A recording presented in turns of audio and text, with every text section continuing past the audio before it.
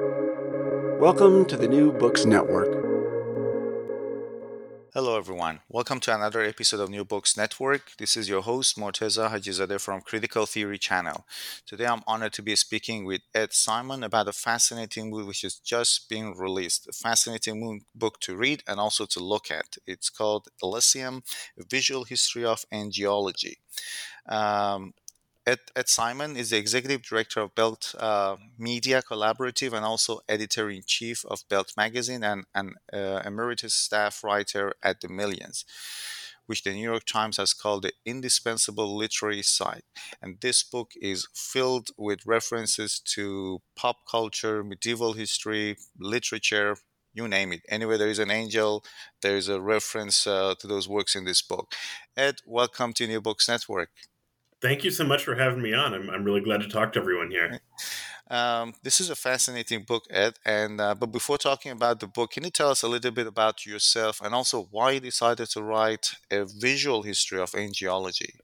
Sure. So I kind of came to this subject by circuitous route. I don't know that angelology is necessarily like a discipline that I would have expected for myself to have written a book about.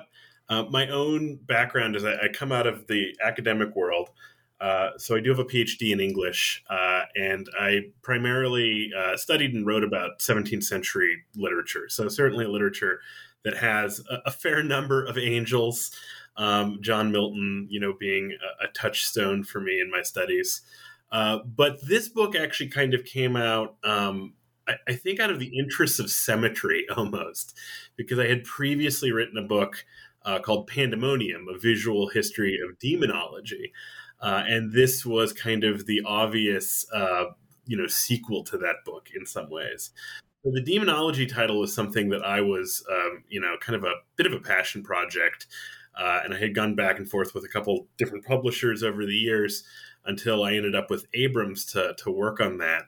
But that was such a kind of fascinating experience that Elysium naturally kind of recommended itself, I think, by the nature of everything. And I think the reason why it's a visual history in particular, it's very much an art book in kind of in all senses of that phrase. It is beautifully illustrated. I didn't make the illustrations, obviously. They're all kind of various artworks, though I chose them. So I suppose that's something. But then the design people at Abrams are the ones who actually organized it throughout the book in conjunction with the text itself. And I think that both demons and angels are a subject that are by their very nature kind of visually splendiferous. So to kind of not address that in some way or to not engage with it or give into it maybe even more, I think would be kind of only doing half of the project. So the pictures and the text really are integral in terms of how they work together, I think. And let's talk about angiology. I had never come across the word or angelic poetics. In your introduction, you go on to talk about angiology, what you mean by that. There are some principles, and then there are lots of new terms there as well. There was a term that I hadn't come across before, theophany. But anyway, it would be great if you could talk about what you mean by angelic poetics. What was your, let's say, framework for writing this book and the principles of angelic poetics? Sure. A big part of this, I think, really the Elysium and Pandemonium, I think, are kind of one book almost. I mean, it's a massive, huge book if it's one book, but the sort of way in which I wrote Pandemonium, the structure of the book, the way I organized the chapters, the kind of intellectual scaffolding for everything, was really mirrored exactly when I ended up planning out and writing Elysium. So one of the things I do in Pandemonium is I have these principles of demonic poetics. And this is entirely like a critical neologism, but it was just a way in which I could kind of summarize my own approach to thinking about these sorts of things, these particular kind of ineffable, theological, sacred, very difficult to kind of parse or conceptualize categories, right? And I wanted to do something similar with angelology. I have to say that like I'm amazed that because angelology, that's not my term, that's an actual discipline within theology. But the fact that Abrams was like fine with me using that word, which is kind of like a difficult word to say and not a very common word, is a credit to them kind of, giving me a lot of independence with this particular project. So the principles of angelic poetics, as I came up with them, were just kind of supposed to be broad parameters of my own thought in terms of how I think about something like angels. So, an example of them I have for the first principle, angelology is intrinsically marked by paradox, for they are beings that are both more human than the divine, whom they are emissaries of, and yet also radically different from us, and so on. Another one I have is I say that angels are vestiges of kind of a paganism in a historical sense, or in the sense that they kind of offer transcendence through immanence, if it were, right? Or that angels are defined by a variety of connotations. This is the fourth principle I have here. So I say that they're messengers and guides, divine thoughts and conduits, so on and so on. I have a principle where I say that angels deal with both metaphysics and ethics, that at a certain point they actually merge those two, separate ways of approaching reality into one way of approaching reality. So that's basically, and I enumerate them in that first chapter, but they're kind of like the rules of thumb that I came up with so that readers could understand my own particular approach to talking about angels, which is by no means traditional or orthodox or literal in any particular way. Theophany as a term refers to specifically whenever anybody has an interaction with the divine. And frequently it's through what's interpreted as an angelic intermediary. So thinking of, Gabriel appearing to the Virgin Mary at to tell her that she's pregnant with Christ. Or if you think about the angelic interactions that Ezekiel has in the Hebrew scriptures, or that Muhammad has when the Quran is recited to him, or when Joseph Smith, the founder of Mormonism, encounters an angel he called Moroni, and the Book of Mormon was supposedly given to him, right?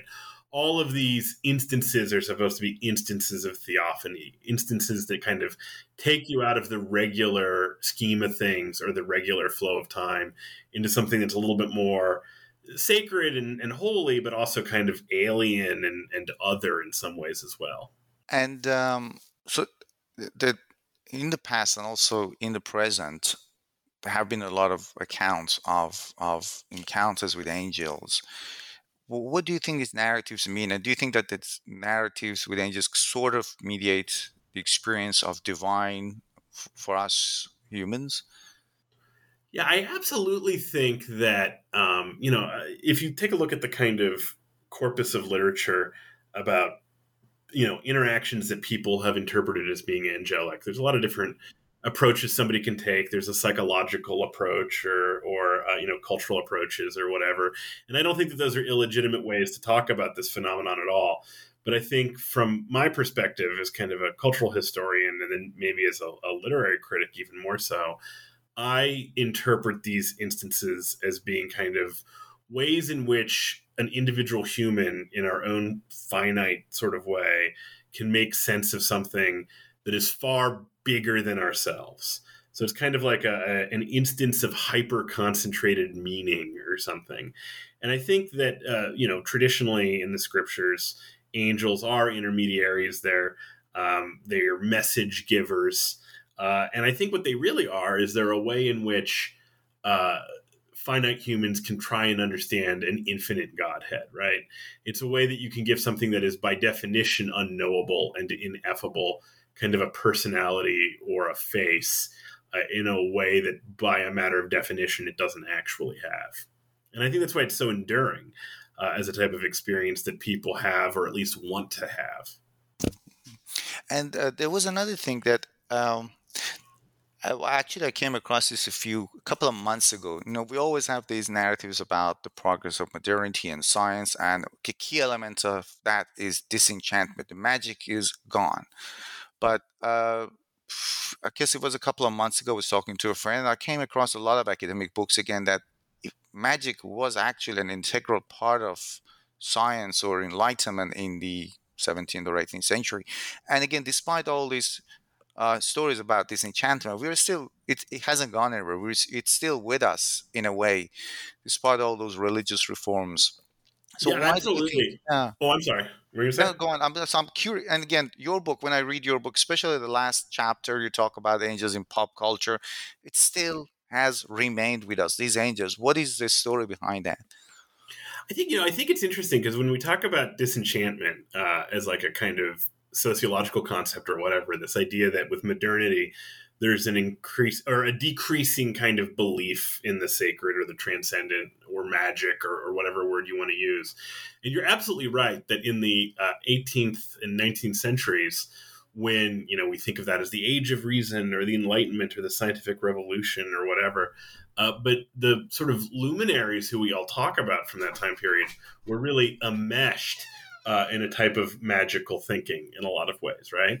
So somebody like Isaac Newton, for example, he was a physicist and a mathematician, but he was also an alchemist who was obsessed with the apocalypse, right?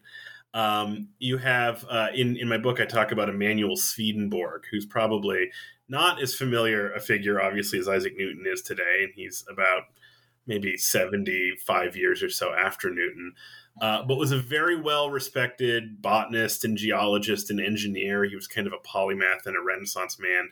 And he also believed that he interacted with angels and tried to kind of bring the same sense of rationality to these, what we would interpret as very kind of irrational interactions or encounters or experiences.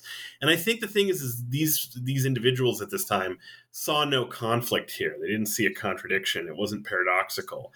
And in a lot of ways, the kind of perspective and worldview that they were building had its own kind of magical metaphysics to it, in a sense, right? I mean, that was one of the criticisms people had about Newton's theories about gravitation, is that gravity as a kind of spooky unseen force had something that felt kind of magical about it, right?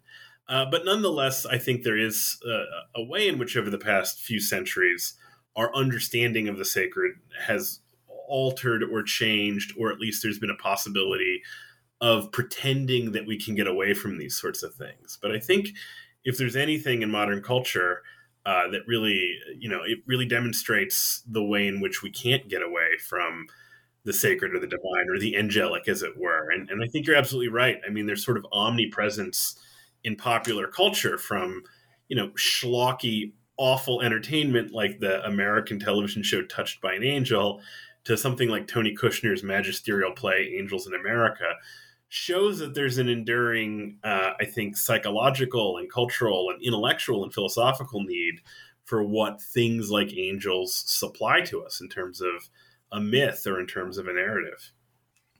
And uh, when how I know it's a broad question.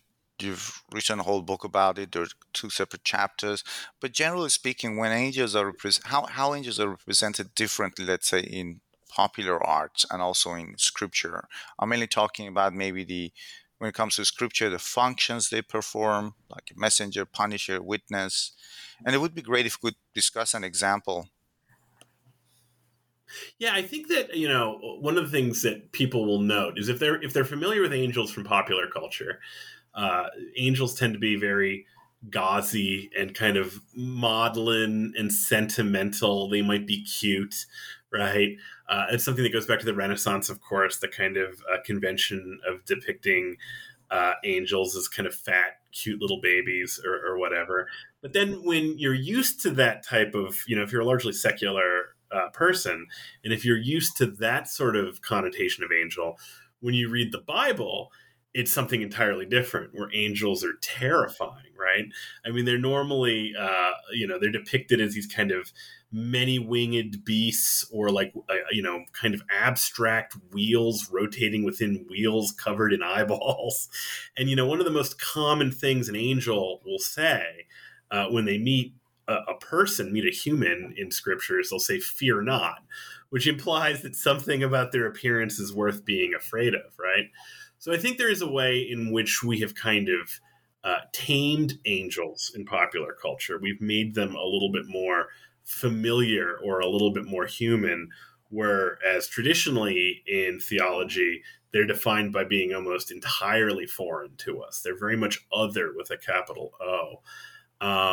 But I think that some of the kind of maybe, when you say that you're writing a book about angels, I think there's a maybe a cringe or something that some people might have about it, where it seems like a kind of a corny subject matter or whatever. And I think some of that is because of the more contemporary representations of angels. But historically, they are understood as something very different than how they've come to be seen. And I remember, I guess, a few months ago, there was this person who had asked AI to create a picture of angels based on the Bible, and some of the pictures that came out were really, really scary. It was nothing like, you said the chubby, cute little winged babies. No, and I mean, like every famous angelic encounter. I mean, the one exception, I guess, would be Mary with Gabriel. Is I don't think that is portrayed as like a terrifying instance. But all of the prophets in the Hebrew scriptures, or Muhammad, or Joseph Smith, like that initial encounter is always frightening. There's something always scary about it. Yeah, and why is that? That maybe religious representations of angels is usually associated with fear. I think some of it is a sense in which, if they are emissaries or messengers of God, there's a way in which, God is supposed to be terrifying, and not even in like a old man in the sky kind of way where, God's really powerful and we're obviously not, which is frightening enough, I suppose. But the idea that God as a being is so completely different from our experience, that what makes God and other divine beings different from us isn't an issue of degree, but of kind, right? That we're talking about something that is entirely outside of our understanding of the world. So I think that angels, in a religious sense, kind of express that difference and what is terrifying about that difference. I think in a contemporary state, we use angels for a different purpose sometimes, at least, and that is to make something that's actually the opposite of what I just described. They're meant to be familiar or consoling, or they have kind of a palliative function, and it's obviously not how they're necessarily appear as characters in the Bible. There's a quote in your book that I'd like you to talk about. So on page 46, this is a quote, is a text that says, "Scripture was domesticated by the imposition of theology. A classical philosophy began to interpret the wild strangeness of holy text to answer metaphysical questions with clarity and certainty. If Abraham was content to dwell within the mysteriousness of his desert visitors, theologians of the first few centuries of the Common Era desired certainty about the nature of these incorporeal entities." Can you talk about this, please? Yeah, so I think that one of the arguments that I make, and part of what I'm trying to convey in that particular passage, are the ways in which, you have biblical narrative in scripture, and it's written by people who come from a spectacularly different time and place from where we come from. And it's so different and so ancient that it's really, I think, hard for us to kind of get into the headspace of understanding what exactly they meant or how exactly they experienced the world. So I think when angels are written about in scripture, we have a broad sense of what that can mean, but we don't really know what the experience of that means. And I think that the scribes who compiled scripture, and that was later redacted and edited into this collection called the Bible, I think that they were perfectly at home with irrationality. I think they were perfectly at home with magic. I don't think they needed to prove things to themselves or justify things to themselves by recourse to reason or logic. I think that was the milieu in which they lived. That was the epistemological framework of their understanding. I think that it was a given to them that divine things existed. It would be like denying the reality we see in front of us for them to pretend otherwise. I think by the first few centuries of the Common Era, by contrast, at the sort of very beginnings of Christianity being kind of doctrinally defined by theologians, there begins to become an anxiety where there's a desire to put these ideas on a firmer rational footing. And some of that comes out of the fact that there's this kind of incorporation of Greek philosophical ideas into Christianity and sort of where it wouldn't necessarily have existed before, and incorporation into it into Judaism as well. And I think that the theologians, what they were trying to do in terms of taming the angels is to make these weird stories that are in scripture basically make sense in some way. So if you think about the strangers that come to Abraham in the desert in the book of Genesis, it's a very odd story where it's clear that they are divine emissaries in some way, but the kind of need to interpret it in a manner that is like rigorous or has a certainty to it. I think that's something that you see occur as theology really develops as a discipline, and then it's something that people have been doing, for 2 millennia after that. When I was reading your book, the chapter on medieval ages was most fascinating to me because I'm an enthusiast in the history of Middle Ages, and also came across a couple of authors there. One of them I had interviewed before on New Books Network. I think, the one with the book about the medieval scribes, the hidden lives of medieval scribes. Oh yeah. Okay. Yeah. Anyway, so I really really love the pictures that you've chosen for that chapter. Uh, so how I know that again it's a broad question. The idea is to encourage the readers to read the book. And again, as I said at the beginning, it's a fascinating book just simply to have on your coffee table. There are lots of beautiful pictures there to look at. Broadly speaking, how are angelic encounters described and depicted in medieval hagiography? So I think that the depending on how we define the contours of the Middle Ages, this is really a period where people and theologians became kind of detailed and strict in terms of defining these angelic hierarchies, right?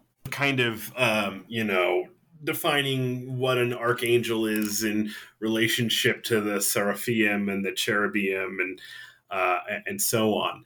I think in hagiography is interesting because we're basically talking about narratives of saints' lives, and sometimes these can come more from the margins, or they can be accounts of people who aren't necessarily quote unquote theologically astute in the same way that the people who kind of build these intricate intellectual castles of angelic hierarchies or whatever.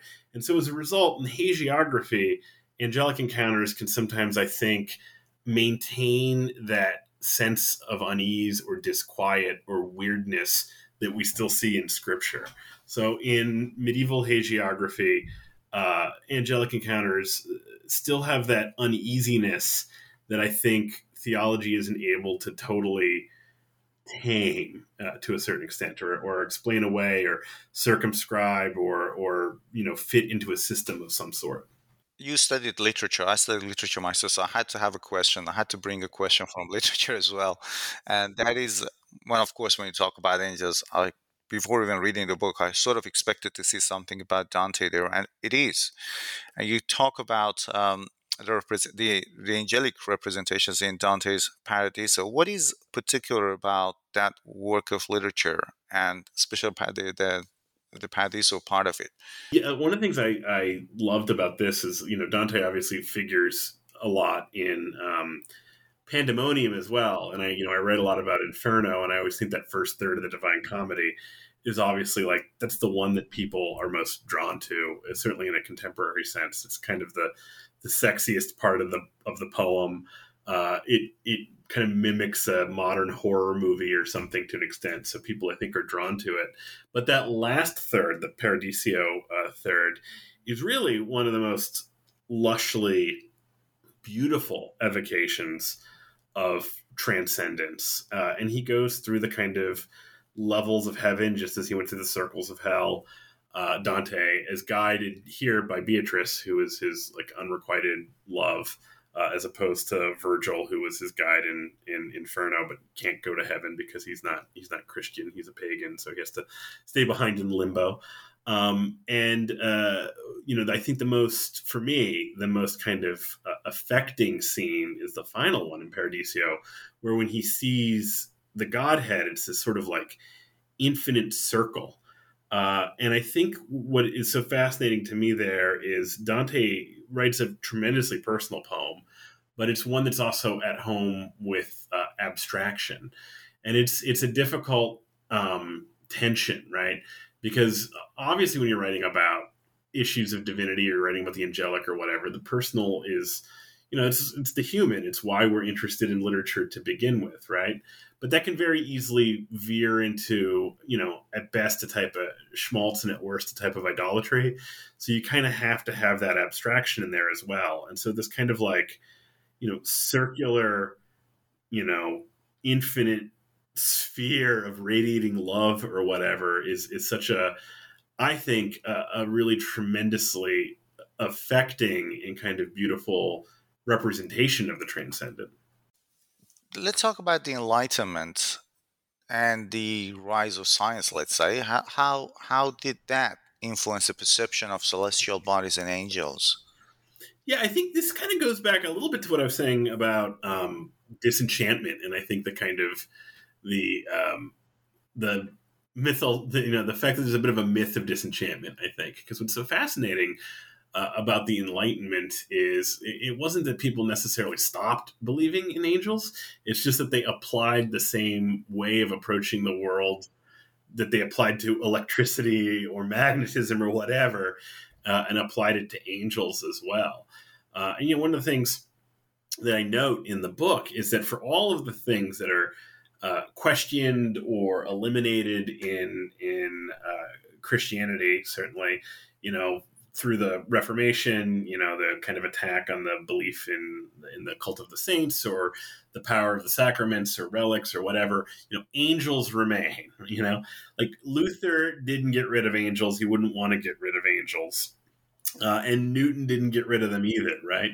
So angels kind of continue as a subject of discussion in the 18th and 19th centuries, but just the terms in which they're discussed, I think, changed to a certain extent.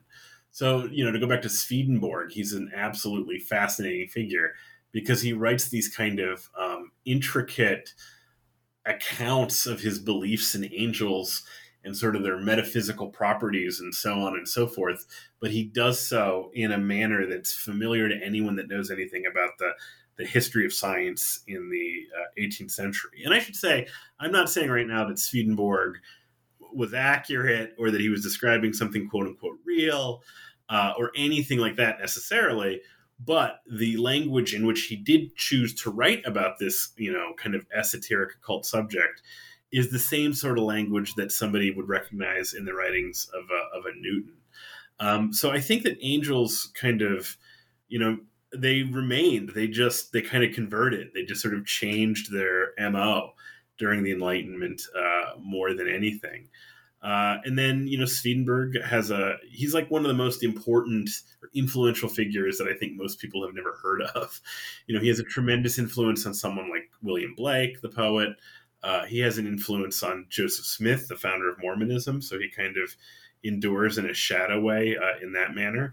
And the denomination which he founded, the New Church, actually still exists. But it's very much committed to this idea that you can rationally talk about something like angels in the same way that you can rationally talk about, electrons or atoms or evolution or whatever. Another part of the book that I really love, and that was something I'd seen before, but I never really paid attention to, was a female representation of angels and its association with the rise of nationalism.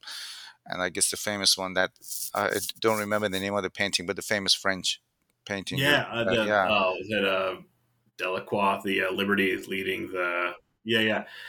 So this was in the same chapter on the Enlightenment and angelology, is sort of thinking about how representations that we would very clearly, at least at one point, interpret as angelic. So kind of like beautiful, pure, perhaps virginal women who embody goodness in some sort of way, right? That was very easily appropriated by kind of movements for national self-determination and revolutionary movements in the 18th century, and then through 19th century Romanticism. So something like Liberty in France, she has this Phrygian cap on.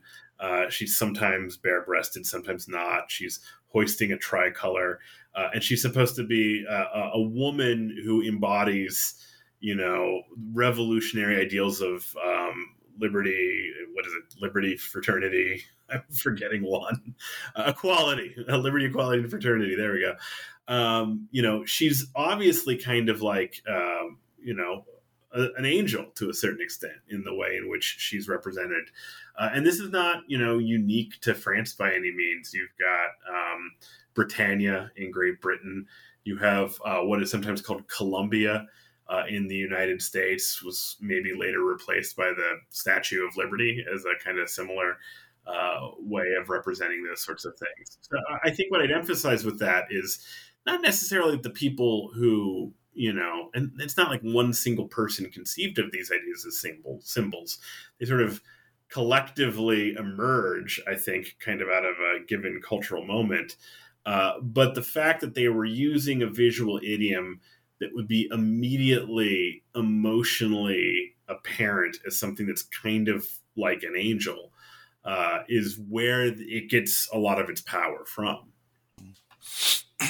And in the final parts of the book, you had this picture of this one of my most favorite movie, and I think it's a movie everybody's has seen somehow. It's a Wonderful Life, and the famous angel there. Uh, we talked about it at the beginning of the interview that despite disenchantment and the rise of modernity and science and everything, we were still fascinated with these creatures. And maybe in more modern times or in pop culture, they've taken a different form and shape as opposed to the biblical ones or the classical ones. Has there been a radical change in the representation of angels in pop art, do you think? I think that a lot of the kind of the way we think of angels in contemporary pop art, a lot of it I think goes back to the 19th century, really. I think it's kind of a product of a certain romanticism that has really just endured for about a century and a half. So sort of the sentimental angels, the angel as an emissary of love or as a guardian. I mean, belief in guardian angels is a theological concept, and it goes back, very far. But it becomes really popular as something that people talk about during the 19th century. And obviously, like a character like Clarence in It's a Wonderful Life is a type of guardian angel, right? Now he's kind of a foolish and funny guardian angel, and he's portrayed as like a little dim-witted, but not as not actually dim-witted, I suppose, ultimately. But I do think that a lot of 20th century pop culture kind of carries over those same sorts of things from the previous 100 years. And I think It's a Wonderful Life is a fascinating example. I mean, it's a movie, you're right. I mean, everyone's seen it. It's aired in the United States normally on Thanksgiving, I think, in kind of anticipation of Christmas. And I mean, I don't know how many times I've seen the movie. I mean, dozens of times, I'm sure. And it sometimes gets dismissed because I think it is so omnipresent, and people kind of think of it as being schmaltzy or saccharine or something. And it's really a quite radical movie in a lot of ways. I mean, it's like economically and politically radical in some ways, with the sort of character of Mr. Potter, who's this, clear, nefarious capitalist that is trying to kind of sully the town. But then it's also disturbing in a kind of metaphysical sense as well. I mean, Clarence comes to the Jimmy Stewart character when he's about to kill himself, right? So as a Christmas movie goes, it's already profoundly dark.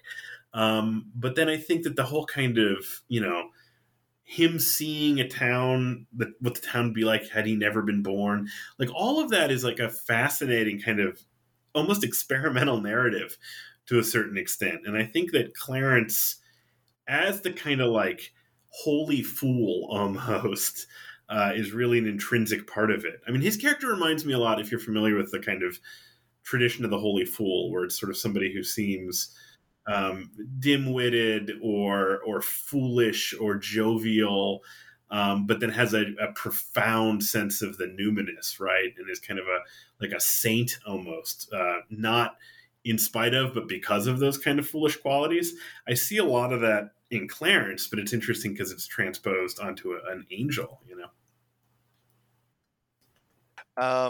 Before we come to the end of this interview, I always ask if there's any other book you're currently working, because you wrote a book about demons, this one about angels. What should we expect next? Yeah, so I always have a couple different irons in the fire. I have the next book that's actually coming out will be in January, and it is a book called Relic, and it's part of Bloomsbury Academics Object Lesson Series, which is an incredible series of short little books that are all on single objects. You know, like there's one on like golf balls or television or whatever, and it's kind of a cultural history of that object. So I did Relic, the idea of like sacred objects, and so that's out in January. And then currently we're just in kind of, I don't know if the term would be post production or whatever. That sounds a little too cinematic, but we're currently finishing up a book called Devil's Contract from Melville House, which will be out in July of this coming year. And this is going to be the first broad popular cultural history of the Faust legend. So I'm very excited for that book to come out. Wow, great. And hopefully I'll be able to talk to you about those books soon on New Books Network. Yeah, I'd love to come back. Thank you. Thank you very much for your time. Really enjoyed this conversation. Sure. Thank you so much for having me.